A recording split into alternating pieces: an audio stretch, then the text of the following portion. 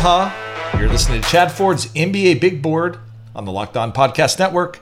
I am here today with Sports Illustrated's Jeremy Woo, and we are going to start talking about freshmen in the 2021 NBA draft. And Jeremy has been all over this. He's followed these freshmen through high school. He just recently published his top 60 on Sports Illustrated, so you can check that out. And I want to focus today on the freshmen because this is going to be a very heavy freshman-dominated draft at the top, Jeremy. Just to put this into perspective, how would you rank this incoming freshman class among general high school seniors, freshman class coming to the NCAA? I think it's a pretty deep class in terms of just talent level. I have seen a lot of these guys. I think I'm probably a little bit more familiar with this year's freshmen than I have been with a lot of the incoming classes in the past, just because I was at more in the last 18 months. I've been at more high school events, pre-COVID, than I had ever been. So I feel pretty familiar with them. The talent level I think is on the high end, but I do think maybe the part that's been a little bit lost in the discussion is that a lot of these guys are still long-term talents. So it's not like we're getting like a dozen polished All-Americans and dropping them into college basketball. That's not what's happening. And I think, if you've watched college basketball, as you and I have for the past few weeks, I think that part has been evident. There are a few guys who are, I think, a cut above the rest. There's, 10 to 12 guys who are pretty interesting long-term prospects and I think are probably, legitimate one-and-done cases right now, just off what I've seen and what I know about, these guys as individuals. But I think the narrative that, and I don't think I've been the worst. I've mentioned this in the past. I don't think I've been the worst about pushing it, but I don't think there's like 6 number 1 picks in this draft class. If you put this one up against 2020, I think, Cade Cunningham is kind of the great differentiator here, where it's like, at least you can feel comfortable with him. Right. But, Jalen Green, Evan Mobley, I think to a lesser extent, Kuminga and Suggs, those guys are good prospects. I think they're a little bit more safety. Guys can breathe a little bit easier this year if you're picking near the top of the draft. It's early. But also the value of a first-round pick is going to be high because I think there's depth in the 10 to 20 range this year that we may not have had as much of last season. It's interesting. Yeah, I think that's one of the interesting things for me is that while I'm not sure necessarily the ceilings are particularly higher with some of these players, it seems like their floors are higher. And that's part of the comfort level in this draft. So let's just dive right into it. The number 1 guy on your board, I think the number 1 guy on most boards, Cade Cunningham, a guy who I think could play in the NBA right now. He's looked really good for Oklahoma State at the start. I don't think that's a big surprise to anybody who's followed him in high school. What do you love about Cunningham? Yeah, I don't even know where to start, really. I mean, it's tough. I mean, over the course of time, the more I saw of him in high school, just the more obvious it was that he was going to be the number 1 prospect for me. It didn't take that long for it to click, but I think sometimes it takes a few games watching him just to understand the consistency level and just the value of what he does in terms of just winning games where he is rarely loses control of the pace of a game. Obviously his size as a 6'8" point guard. The passing vision, he can pass with both hands, all that always tends to add up when you're that big. He's really effective. He's not a dominant run jump athlete. He doesn't really need to be. And so, the Luka comparisons I think are dumb just because you shouldn't really compare anyone to Luka anymore. I think we're already at that point with him, but and this is what I said in the big board. Basically, it's like the fiber of their game. There's still some similarities there where you can at least see why that name comes up. And so, he's also shooting it well. I thought he'd shoot it. I think, that had been a point of contention in high school. How good of a shooter is he? I think he's starting to answer those questions. Defensively, he's good. He's big. He can kind of defend wings potentially. You might not want him to be, the 1A point of attack defender, but he's going to get it done. So there are just very few holes to poke in his game. And, I think the one thing from watching him early, his teammates are not super talented. They haven't lost yet, but it's going to be the type of year where his counting stats may not look like he's not going to average 10 assists per game, but part of it's because his guys aren't going to be making that many shots. Right. But, so the assist to turnover stuff, I think at the end of the year could look a little bit more suspect than we would like, but At the same time, I wouldn't hold that against him situationally. But I think his case here is pretty hard to nitpick, at least at this point in time. Yeah, Tony Jones and I were talking about this as well. It's really tough when you consider his age to find big holes in his game right now. I mean, everybody at his age has things that they could obviously improve on. But to say there's this one area of his game that I'm concerned about, or that he might fail in the NBA if he doesn't improve that, I don't really even see that. I think in high school, as you pointed out, shooting was probably that. So far, that's looked pretty good. He shot a step back three the other night. And then maybe that the lack of elite explosive athleticism. He's not a bad athlete at all, but he's not a jump out of the gym athlete or has elite lateral quickness. And maybe that holds back his ceiling a bit, but it's hard to figure out how this guy fails at the next level. Yeah, absolutely. I think like one thing I'll say, so this is the story of like when I really knew for sure with him. It was at a game. It was like last March in 2019 in New York. They were playing at the Geico Nationals. And I think they were playing Scottie Barnes. No, Scottie Barnes was on his team. No, it was the year before Scottie Barnes went to Montverde. So he was playing against Scottie Barnes' team. Okay. And so they basically like, I don't remember exactly how it went. They won the game. I was just so impressed with how he controlled the flow. It seemed like, once they went up like 8 or 10 points, there was just never any chance for the other team to get back into the game. And just, there are very few high school guards who just, you feel supreme confidence in watching them, but he was just one of them. And then, I look up at the end of the game, he has like 4 points. And I was just like, wow. Like it's very rare when you see, I think one of the, players like Derrick Rose is one where in high school you watched him a little bit. He was one of the first guys I was able to watch and really get a feel for him. And he was in high school and, he was a guy who could dominate. He didn't really have to score, but his impact was just, you could always feel it. And I saw that with Cade and I was just like, I think that was when I kind of got clued in. This is kind of the guy. I think if there's another hole to poke, it's the finishing and it kind of ties into what you said about the explosiveness, where he's not, even for a big guy, he's not going to be playing above the rim in traffic that often in the NBA. So the floater and, finding different ways to finish and be deceptive and also tightening up his handle to get into the paint when smaller guards get into him. Those are things he's going to have to keep working on. But I wouldn't say those are, red flags in any way. I think those are just, things he will have to improve. So he's pretty compelling, man. And he's so fun to watch from start to finish for 40 minutes. I think this is his to lose. Certainly, there are going to be contenders, as there are every year, and teams are going to do their homework and not just anoint someone as the number one pick in the draft. But I do think right now this is his to lose. Let's talk about the guy that's number 2 on your board. He's number 3 on mine. Evan Mobley, the big man out of USC, also having a really impressive start for USC, doing a little bit of everything. He's scoring around the basket. He's shooting threes. He's blocking shots. He's rebounding. What do you think about Evan Mobley as a prospect? Mobley, he's really someone who has kind of exceeded my expectations actually this year, which has been a really nice surprise. I'll say, I think I saw him play 3 or 4 times, I think 3 times last season. And it seemed like his level of engagement was just kind of up and down as a high school senior. So I think, he lost the number 1 ranking. Part of it was because, Cunningham was so good. This is in the high school rankings. I think ESPN had Jalen Green 1. I think 24/7 had Cunningham 1. Like, the guys who do those sites, Evan lost the number 1 spot in all those lists. And he just looked kind of disinterested. So to see him, coming into college basketball, look, I think he's kind of an introverted personality. I think that's the thing we have to understand about him. He's not a huge talker.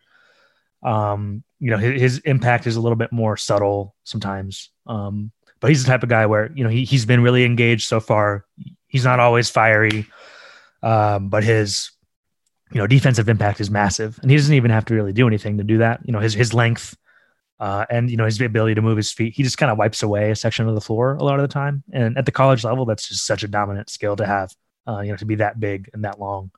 And that's something I think will translate to an extent. Now, he's very skinny. He has to get stronger. His body type is very narrow. So it's like, how much beefier will he get? And then you kind of get in like the Jaren Jackson zone where it's like, this guy's a great shot blocker. He's, got the great, modern big man traits, but ultimately a lot of it's going to be, the body development is going to matter in terms of what his ceiling is.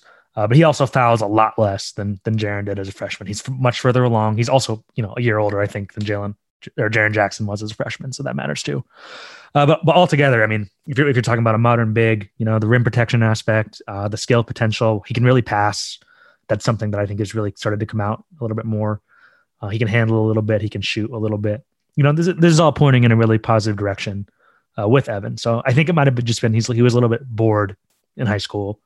I don't mean that as a knock. I just sometimes with bigs you see it where it's just like they're ready for a step up in level. And he's been off to a really, really good start, I think, for USC. They're not a very good team, and he's made them relevant. Yeah, he's been really interesting. One of the things that really impressed me about him is ability to catch the ball at the top of the key and create and take his man off the dribble, which again is something you're not usually seeing with bigs that age that project as they do defensively as well. And I think that is the unique thing about him as a prospect. He projects as a plus defensively, but offensively he looks like he can do it all. I wonder if he's going to be more of an NBA 4 than a 5, more maybe in like a Chris Bosh mold.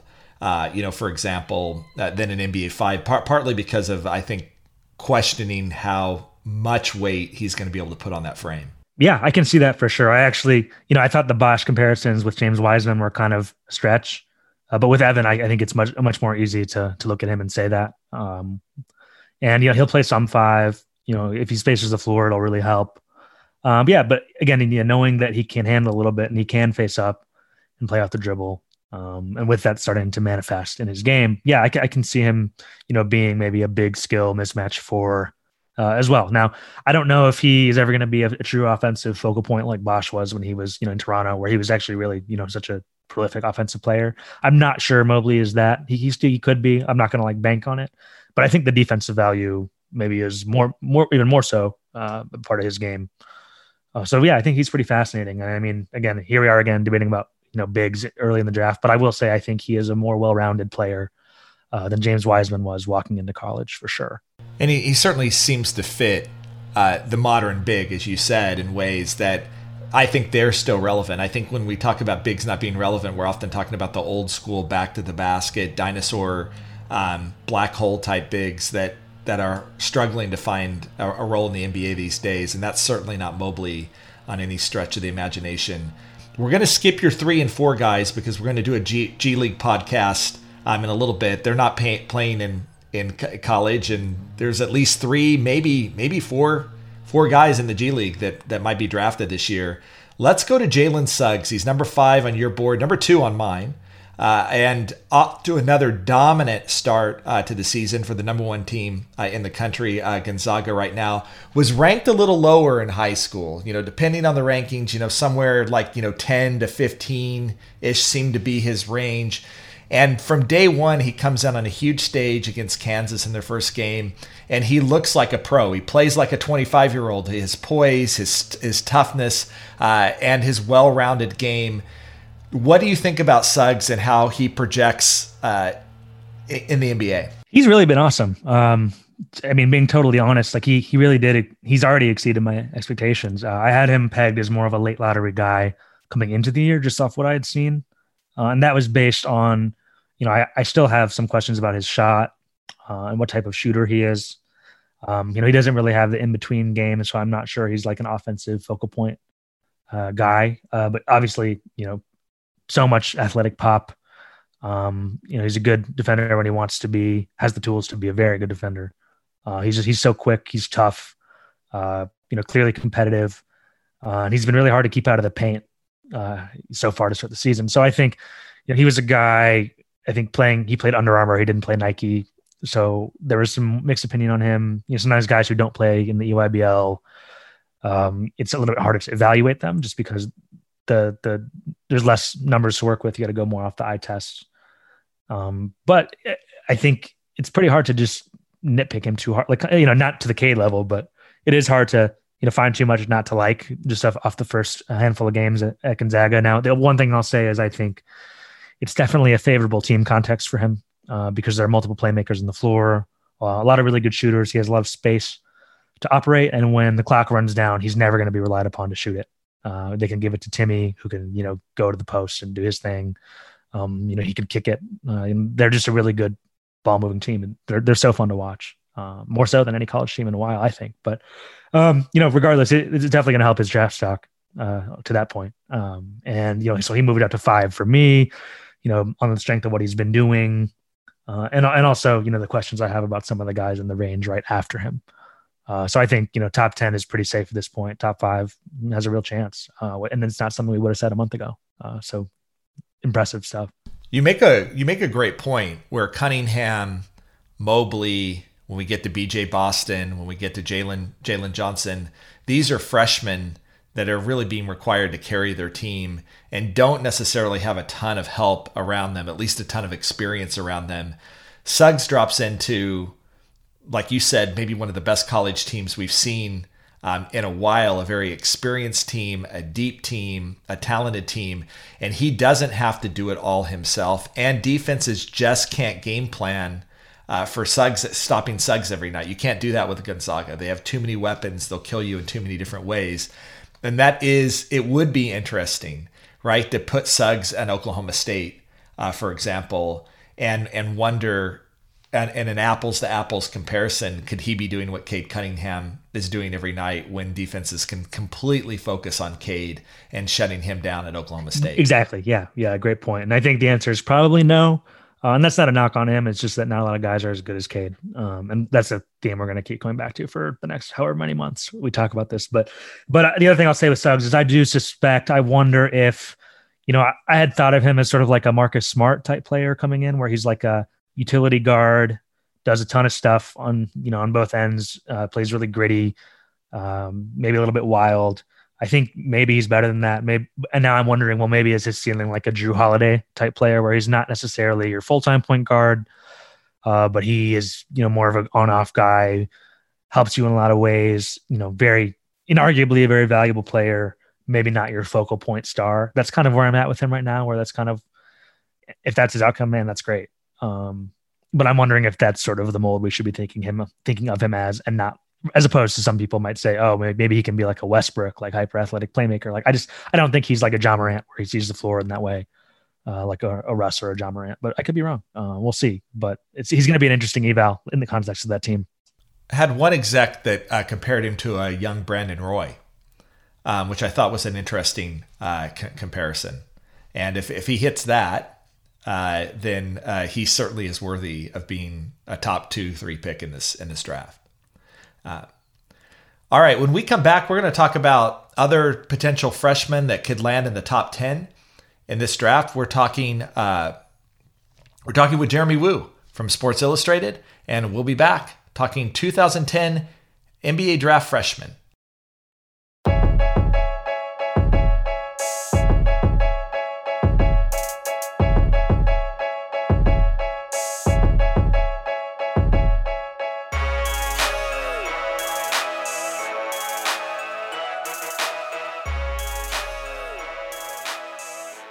And we're back talking 2010 NBA draft. I'm with Jeremy Woo from Sports Illustrated. Next week, we're going to talk about G League prospects, and there's 4 of them that might actually end up being drafted this year, including a couple that could go very, very high in the lottery. We've talked about the suspects who might go number 1 in this draft: Cade Cunningham, Evan Mobley, Jalen Suggs.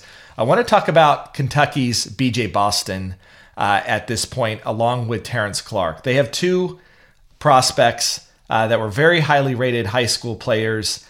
Kentucky has really, really struggled coming out of the gate, and neither Boston nor Clarke have stood out the way that Cunningham or Mobley and Suggs have. Let's start with your evaluation of Boston, who I believe you have 6 on your board.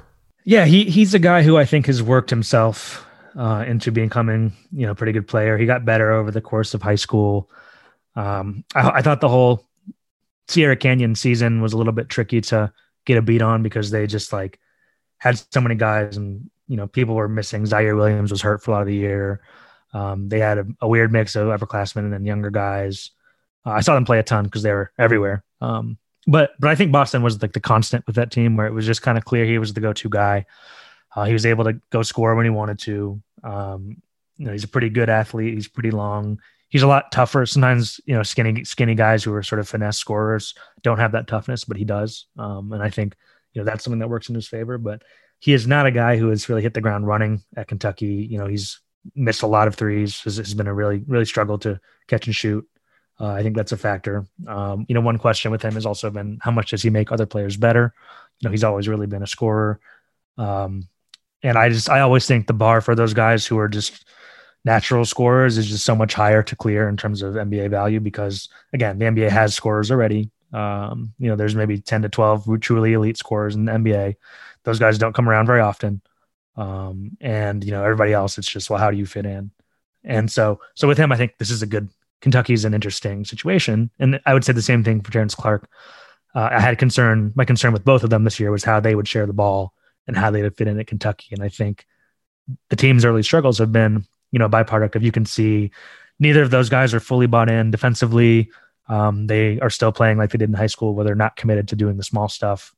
Calipari, at least we know, is going to hold them accountable to do it. So I think that team is liable to transform a couple more times in the next few months. So these are like far from, damning performances from either one, but it's hard to get super excited over it because it just hasn't really been consistent at all in the way that past Kentucky freshmen have sort of come in. Even Tyrese Maxey, who was, had an uneven season, came in, at least he was impactful. And it's hard to say for sure with either of those guys yet that they're impacting them winning. With Boston, the other thing is he's just so slippery off the dribble at his size. He's got a good change of pace. He can handle. It's kind of hard to stay in front of him. And he just needs to start, hitting the shots when he gets the separation. I think it's really interesting. And to your point about how Boston and Clarke, who are both, ball dominant primary scorers, are going to fit together, that maybe Terrence Clarke's best half came when Boston got in foul trouble the other night. And it was actually off the floor. And then you saw him get more aggressive, and he started to look the part of a lottery prospect, if not just for, a 10-minute stretch with Boston on the bench. Boston clearly still 6 on your board as a scorer. He's got a great PR team. I'll say that, coming in, the hype he was able to generate about potentially being a number 1 pick, how he's worked on his game, coming out of Kentucky as well. And so far, it just, like you said, hasn't quite translated into what we're seeing on the court. Though I think you're right about a couple of things. One, let's give Kentucky and all of these young teams some time. They don't have the same level of practice. They don't have the same level of preparation that they would typically have because of COVID. You also wonder how just all that time off from playing basketball in general for these young people have affected them. We saw it affected NBA players when they came to the bubble, so certainly you would think it would affect these young prospects as well. Terrence Clarke, where do you have him ultimately kind of in your range? I think you have him a little bit lower on your board. For me, so he was 17 this week on the first board, and he definitely has room to move up. I think I was lower on him based on what I saw from him during his senior year of high school. I just have concerns about his overall composure sometimes. It seemed like he would get frustrated so easily, did not always deal well in adverse situations. Again, it's high school stuff. I never want to hold too much against guys for being emotional, but it is something he's going to have to learn to control and sort of get a handle on. And I think that's something the teams are going to be, they're going to be asked about that in terms of how he's adjusting, to college and fitting in as part of a team. He struck me as sometimes a little bit too selfish for not being like a truly elite high school talent. He was a little bit too selfish sometimes, but he's a good athlete. He can really score. I'm not sure what type of shooter he is from 3, but he can get into the paint. He floated a lot, but when he turns it on, he's effective. And so for him, it's just a matter, this is the kind of a story we've seen before where, guys are ball dominant high school players and they're used to being the man and getting their way. He may not get that. He's going to get coached harder. That's something that has sort of been a trend with him. How is he going to deal with coaching? And so again, I don't want to bash him because it's so early, but for me, that's why I'm a little bit lower. I just want to see how he responds to the college level. And I also think he's a less creative player than Boston. I have Boston, 10 or so spots higher. It does seem like a wider gap than maybe there really is between them. But I want to see a little bit more from Clarke before I move him up. Let's talk about the other blue chip team. Kentucky did not have a lottery pick in the 2020 draft, which is extremely rare. Neither did Duke. and very extremely rare that both of those teams are going to get shut out in the lottery. That's probably not going to happen this year. Boston, barring some sort of disaster, is probably going to be a lottery pick. Jalen Johnson looks like the guy from Duke that could be a lottery pick. A very unique player at 6'9", excellent ball handler, sees the floor well, leads Duke out when he's out in transition. Unique set of skills for a player his size, but also some weaknesses there. Yeah, he can be so frustrating sometimes because, you see Jalen Johnson, you see the size, the really impressive passing ability. He passes it like a guard. Great transition player, seems to enjoy passing, sometimes defers a bit too much. But also the problem becomes, in the half court, he hasn't figured out what he is yet. He's not a great 3-point shooter, never has been.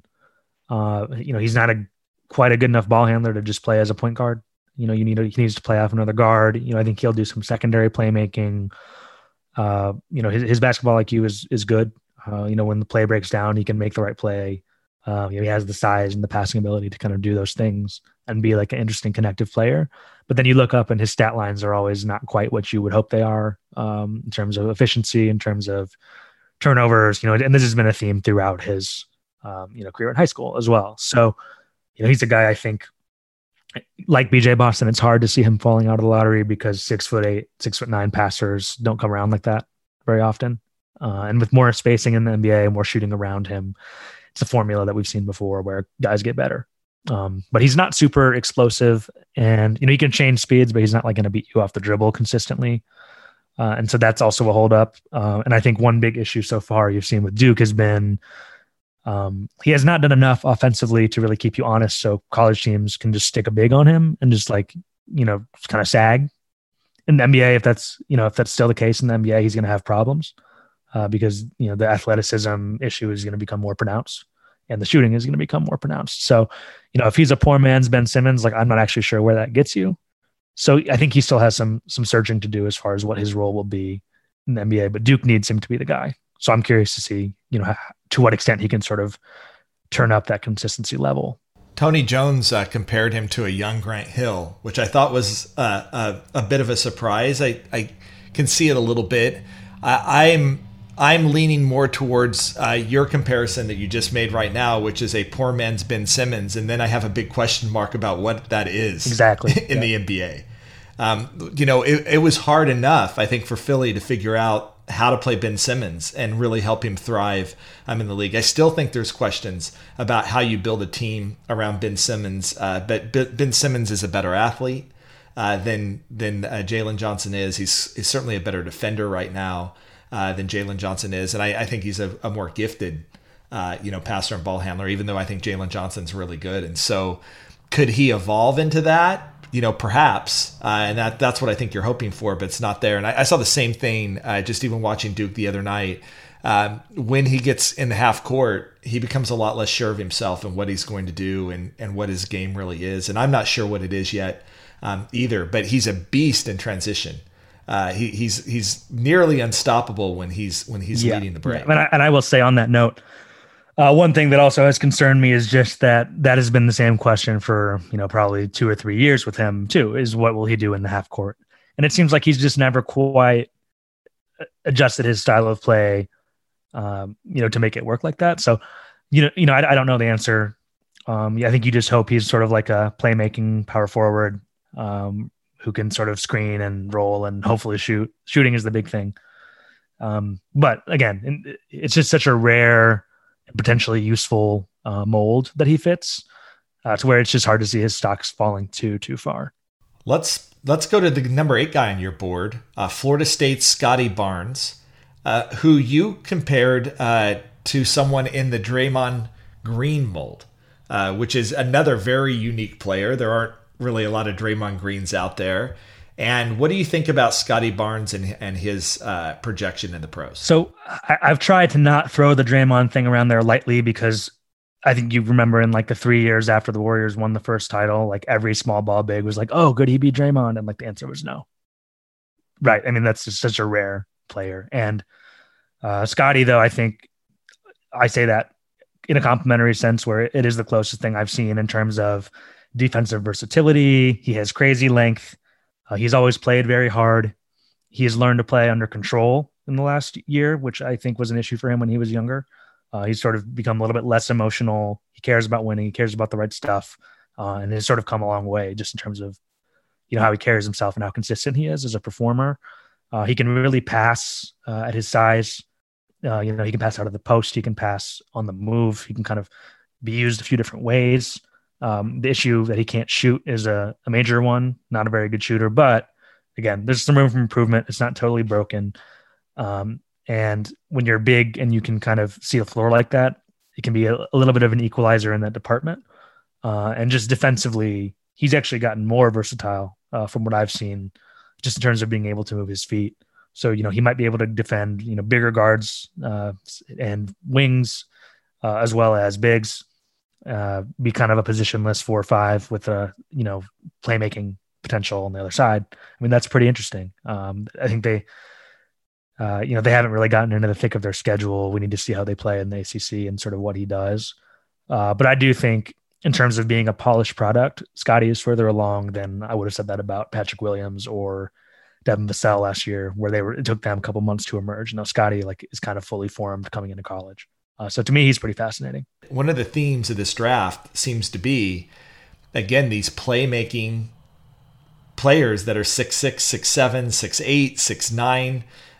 This seems to be the trend in this draft, and certainly a trend that the NBA wants. They're looking for players like this, and then obviously that can be versatile on the defensive end. And it seems to me, of the guys that we're talking about at the top of the draft, Barnes might be the most versatile on the defensive end. I think that's fair to say. And just factoring in that and just how much he seems to really enjoy playing. He doesn't have any of those question marks. It's just, I think he's listed as a point guard right now. That's not what he's going to be, right? He could be a point center, right? But the position thing is less of an issue, just when you compete like that and when you can, you have that type of feel. So, I'm sure some rough spots will come out, and I'm not sure what type of scorer he's going to be in college, because he doesn't really have like a go-to. He can post, he can, pass. Passing is the key thing again, but I'm not sure exactly where the points are coming from yet, but he's pretty interesting in terms of what he'll be in 2 months. Let's fill out your top 10 with Zaire Williams, the wing out of Stanford, 6'8", 185 pounds, had a really great game coming out of the gates against Alabama. Hasn't necessarily been as consistent as that since then. What do you like about Zaire Williams? Some teams really high on him. He's a much more polarizing prospect, actually, in talking to NBA teams. Some are really high on him. Some have a lot of I can say with like some confidence right now that of the guys who we are currently talking about as lottery prospects, he's going to be the one who probably scares me the most between now and whenever the draft is. We don't know for sure, but obviously he can shoot, and I think his shooting mechanics have improved from what I've seen since the last time I saw him play. It looks more consistent. Obviously, he is big enough at 6'8" to shoot over people. The problem is that just a lot of his game really is that right now. We haven't really seen him do a lot else. He doesn't really get to the rim at all. Again, 4 games, but they're not really playing anyone. Obviously they were in Maui/Asheville. But, even in those games, decent competition, didn't really get to the rim beyond, the first game, the shot was falling. So the question just becomes, well, when your shot's not falling, if you're not really getting to the line, you're not really getting to the rim, what else are you bringing to the team? And with him, I think that's concerning. He's wearing a big brace on his knee right now. He had a history of injuries in high school, was kind of banged up a lot. And also it's worth noting, between that and then he transferred to Sierra Canyon. And I think it was, the transfer rules also forced him to sit out for some of the season. So he didn't really play a ton in his senior year. It was kind of abridged. So he's also been facing a much longer hiatus from competitive basketball than some of these other guys, from what I understand. So I don't want to rule him out. I put him number 9. Obviously the talent is there. He can pass. He's got to work on the handle, got to work on creating that shot for himself. Defensively he holds up, but that body type is so slender on the other hand. So, again, he scares me a bit. Still think he's a lottery talent. Long way to go. 185, injury prone, doesn't really take it to the basket or finish around the rim, maybe for those exact reasons those are going to be pretty big red flags. So now we're starting to get into these prospects, right, Jeremy, that look a lot more like the 2020 draft where, yes, there's this ceiling and you can project this player, but there's some pretty scary floors there with a player like Zaire Williams. And I think that's why he's become such a polarizing player among teams. When we come back, we're going to talk about a few other potential lottery guys, freshman lottery guys in this draft. Yes, this entire lottery could end up being college freshmen. I'm with Jeremy Woo from Sports Illustrated, and we'll be back. Built Bar is the best tasting protein bar ever. The improved Built Bar tastes even better than the old ones. They're in 18 amazing flavors, 6 new flavors: caramel brownie, cookies and cream, cherry barcia, lemon almond cheesecake, carrot cake, apple almond crisp. That's on top of all of the original flavors that you typically love: the coconut almond, the raspberry, the banana bread. One of my favorites, the mint brownie. Also love that orange bar and the coconut one as well, of course, being in Hawaii. And the great thing about these bars is that they taste like a candy bar, but they're actually healthy. And for someone like me who exercises a lot and runs a lot and cares a lot about what he puts into his system, I love the fact that it's low calorie, it's low sugar, it's got high protein, it's got high fiber, 19 grams of protein, in fact, which is pretty awesome. And so go to BuiltBar.com and use promo code LOCKEDON. That's BuiltBar.com. Use promo code LOCKEDON, and you'll get 20% off your next order. Use promo code LOCKEDON for 20% off at BuiltBar.com. The wait is almost over. The 2021 NBA season is almost here, and the Locked On NBA podcast will get you ready with a special week of shows beginning December 14th. Get previews of every team, division by division, from all 30 of our Locked On local experts, including us. Plus, waiver wire editions from Locked On Fantasy Basketball, rookies to watch from Chad Ford, and predictions on each division from Rejecting the Screen. Subscribe to Locked On NBA wherever you get your podcasts.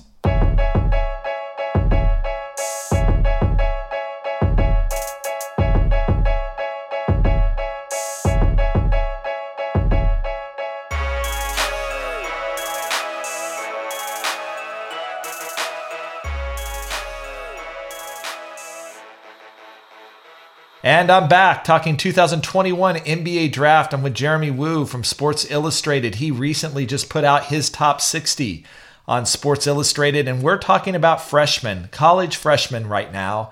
And we've gone through 8 guys already, and we still have more that could potentially fall in this lottery. And let's start with Keon Johnson, shooting guard out of Tennessee. Because of COVID, we didn't really even see him play until really recently. Came off the bench for Tennessee. This is another team that has a lot of talent on it, and so they don't necessarily need to rely on their freshmen the same way. What do you think about Keon Johnson and his translation to the NBA? So, as of us recording this, I have not yet watched. Tennessee has only played one game against Colorado. They won. I have not watched that game yet, so I have not watched to see him yet. So that will be the caveat for the statement, but he's a player who I think people are very high on coming into the season. I got a good look at him at USA Basketball last summer. He was outstanding there, just such a defensive force, such a great athlete, very tough-minded, just kind of was flying around the court, was just kind of like sticking himself in the play, coming up with the ball, getting in transition, showing off the explosiveness. Just had a really, really good weekend there. And, we're kind of hoping that trend will now continue at Tennessee. I wonder I think I put him at number 11. I kind of wanted to put him a little bit lower. I was kind of back and forth. I think starting him in the top 10 was a little bit optimistic for a player who doesn't really create much of his own offense yet. His feel is very good. He's still learning to sort of slash to the rim. He was always an inconsistent shooter in high school, so he has strides to make in that area. He is not, I think he's listed at 6'5", but I think he's a little bit smaller than that. From what I thought when I saw him. So There are some concerns there. I think the floor with him is at least fairly high because guys who are that athletic and love to defend and can score and get in transition, those are really valuable players. And he played at a pretty small high school in Tennessee, and he had a knee injury that he missed a chunk of his senior year with that. So again, a guy who is sort of coming back from a hiatus. I'm interested to see what he looks like, once we kind of get into the thick of things. But Tennessee is a really good team, like you said. I think that's actually a good situation for him. He won't have to create a ton of offense. He can kind of fit in, and I'm sure he will pop on the defensive side of the ball, which should get him in the lottery conversation. I don't know how high you can take him over some of these other guys if he's a defense first player, just knowing how the NBA tends to draft. But he's one to watch. I watched the Colorado-Tennessee game just because you wonder sometimes how many opportunities you're really going to get to see, some of these players. And I think your scouting report was spot on. For what we saw defensively is well ahead of his offense right now. The athleticism is clearly there. I think it's going to be interesting because I know some people have been more aggressive with where they put him based off the athleticism and what he did in high school, whether he's going to get the touches, the looks to really be able to get into the top 5, 6 in this draft, given where looks how Tennessee's going to deploy him. Now, this is only the first game of the season, and that may change over time. But it's going to be really interesting to see how he develops. But he was intriguing, absolutely intriguing to watch. Let's talk about a guy who is getting minutes, but when we talk about athletic but raw, I'm not sure anybody fits this more than Greg Brown. Out of Texas. From the athletic profile, he could be a top 5 pick in this draft, but his feel for the game seems to be further behind than most of the other prospects that we're talking about. Yeah. So, Greg is a player who I have tracked very closely for the last year. He's probably the best athlete in the draft, and he's 6'8". So like those two things are pretty good starting points. And, I'll say I think there obviously are field concerns, which I have. He has looked pretty lost so far, to put it lightly, I think, in the Texas offense. But I think the context here is really important. He was right now. So Texas is playing 4 out basically, and they're using Jericho Sims at center. So, Greg is basically spending most of his time as a 3-4. It's kind of interchangeable. So he's not really doesn't have the ball a ton, which is good. But also isn't like sitting in the dunker spot where he can just get easy lobs, right? So there's like, how is he going to manufacture points besides shooting threes? He's shooting those, not making many. He can shoot. I think it's been a progression. I did go out and see him play last season in Austin. I was visiting family, went to one of his games, got to see him, and they were letting him bring the ball up. He's clearly trying to make the transition to being more perimeter oriented. How far he gets, I don't know. It may not matter if he can just do basic stuff and be like a slashing face-up 4, because the one positive offensively is he's pretty much, if he gets a step and can like get one dribble, he's pretty much at the rim already. And he covers a lot of ground. He's so explosive. It doesn't take a lot to see him being like a, Jeremy Grant or a Derek Jones. Like those are the two comps that I think are pretty easy to make, where it's just like super athletes who eventually figured out what their skill set was going to be. Greg, I think, could be a little bit better than that. But it's going to take a little bit of time. He's not as long as those guys, so he probably needs to be a little bit more perimeter oriented, and his handle is pretty limited. He can only really drive left. These things have all kind of been obvious in the first, handful of games, but I thought defensively he's made some progress. He's been fouling less. Even I think they've played like 5 games, and he's gotten a little bit better defensively in all of those. He can switch, he blocks shots, plays hard, cares. So again, it's kind of an attractive blank slate to work with, but again, it's also going to be hard to get over. If he looks like this on offense all year, I don't know if you can pick him in the lottery, especially in a draft where there are other options like this. So he's going to be a guy with a wide range. I don't want to say he's like, the example I would make last year, Jaden McDaniels, started off lottery, ended up 28. I don't think his range is going to be that wide because I just think those tools are going to be hard to pass on. But he is a volatile situation, and you hope that he gets more comfortable, and he just needs to learn basically how to cut and like do stuff off the ball, and life is going to be a lot easier for him. And also Texas, their guards, Matt Coleman is a senior, but he's more of a scorer than like a true playmaker. They don't throw him enough lobs. Like if I were Shaka Smart, I would just run lob for him like twice a game because he's going to catch it. Like they're not doing anything to make his life easier. And so that would be my defense of him right now is just like, Texas sometimes doesn't really help their freshmen along, and they're a good team and they're winning, but he could be helping them more than he is. Guys like Greg Brown are always guys, and this happened with Jaden McDaniels last year too. I fall in love pretty quickly with the physical tools, and you can start to project what if this, what if this, what if this.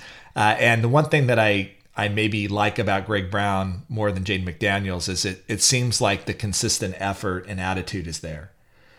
Where I think that was a major question mark for Jaden McDaniels at Washington. Does he really want this? Does he love playing the game? Is he going to put in the time and energy?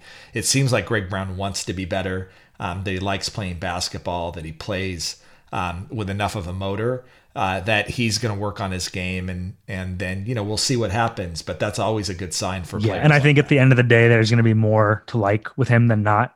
As a project with Jaden, it was more of a 50-50 kind of toss up depending on who you were and what you were running. But like athletes like that, it's always a little bit easier. And like you said, I think the competitive aspect is a big part of it. The other thing I'll note, this is kind of, sort of well known, but for people who don't know, he played with Cade Cunningham a lot in high school. They were AAU teammates.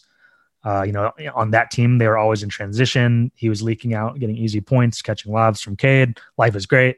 That's probably what he'll be in the NBA. If you put him with a really good playmaking guard, you let him leak out. Texas for some reason isn't running as much as I thought they would. But once he can get out in front of the play, he's going to be tough to stop. Like he can dribble it enough. I think he'll get there. I just think it's not like a hard thing to envision him being successful in the pros, even with what the problems we've seen so far. We could talk about a bunch more freshmen, but we're going to just talk about two more. They play on North Carolina.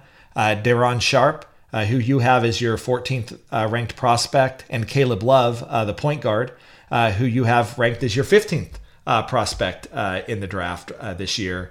And it's interesting again to really watch these guys. I think that obviously Caleb Love probably came in as the higher touted high school prospect. But early on, when you're watching North Carolina, it's actually Sharp that really pops. Every time that he's on the floor, he's not even starting for North Carolina, but when he gets on the floor, good things happen. Man, yeah, I can't really say enough about Daron Sharp. I love that guy. I know he's not like a fleet of foot big, but he's just so good at everything. He's fun to watch, and I don't know how much longer they can keep bringing him off the bench. I mean, I think he's their best player. I've watched them a decent amount so far. So yeah, I mean, I put him 14. He's so good right now. It's a decent draft for bigs, but like no one has really separated but him and Mobley right now. And he's just such a clear net positive all the time when he's out there. He plays so hard. He comes up with steals. He did a pretty good job defending Luka Garza, who is not an easy person to defend at this level. He hit a jumper in that game against Iowa. He's such a good passer. I kind of buried the lead there. He's such a good passer. Like he kind of reminds me of like Yusuf Nurkic in a weird way. Like it's kind of out there, but I don't know. I mean, if he gets in better shape, he's got to move his feet better, but he's a really interesting player. And I think teams are going to view him as in the way that Isaiah Stewart went 16th, like you can see Sharp going like 13th, right? Like his teams just like reliability. He's just been really impressive. I think it was actually really impressive to see him play against Luka Garza, who might win college basketball player of the year. Was averaging 30 plus points a game coming in to that game against North Carolina. And he had problems when Sharp was on him. It was, and that's obviously the knock against Garza as well. When he gets to the NBA, that he's going to struggle with NBA size and length.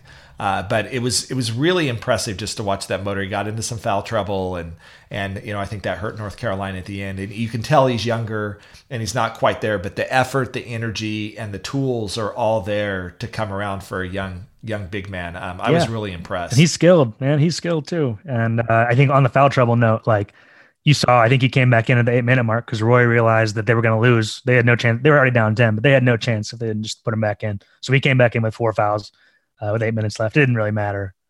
But yeah, I mean, I think he's off to as good a start as any of these guys in terms of just impact. Caleb Love, not off to his greatest start to the season. Not a lot of great point guards in this draft. What do you think of Caleb Love? He's a guy who I think I think there's a chance he may need to go back just off of what we've seen because he's just had such a hard time adjusting.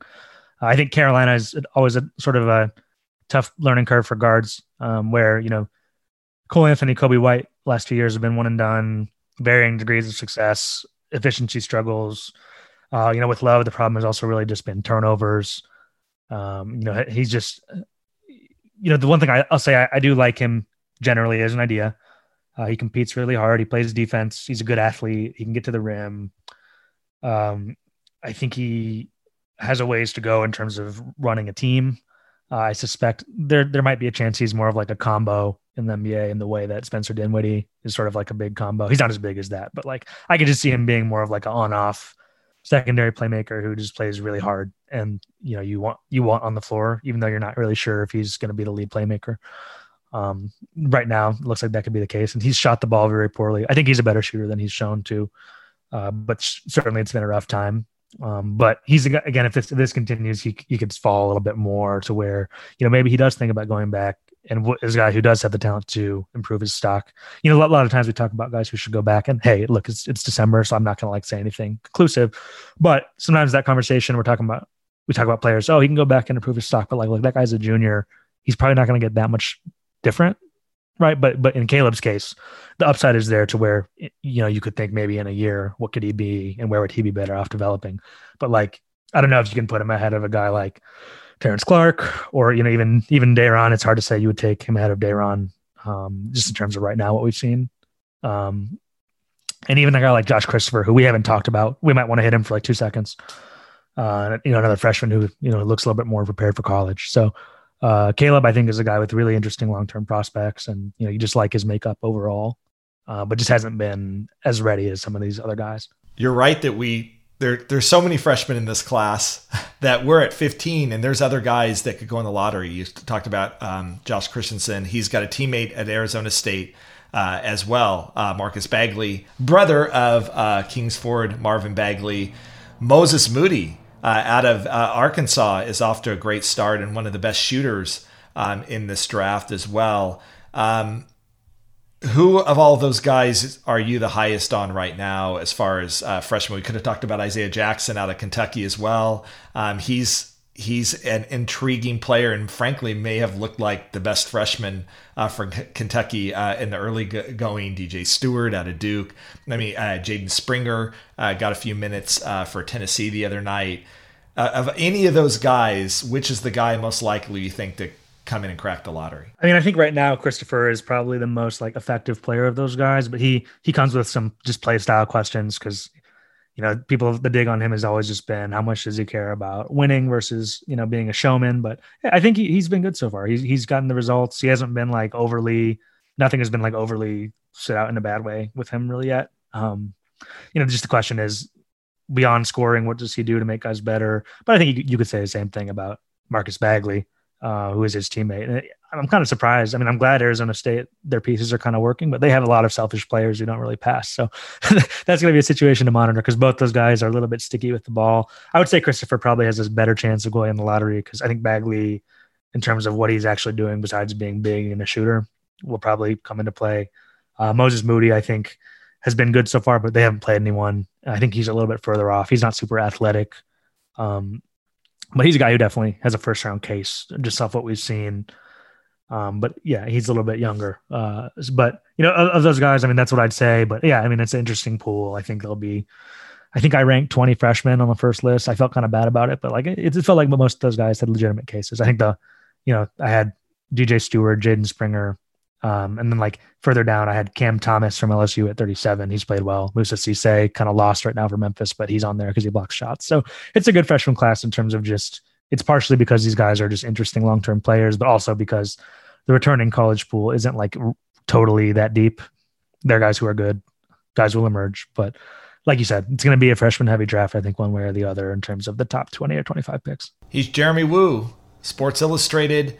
Great job breaking down all the freshmen in college basketball. Next week, we're going to talk about G League prospects, and there's 4 of them that might actually end up being drafted this year, including a couple that could go very, very high in the lottery. You've been listening to Chad Ford's NBA Big Board on the Locked On Podcast Network. Aloha.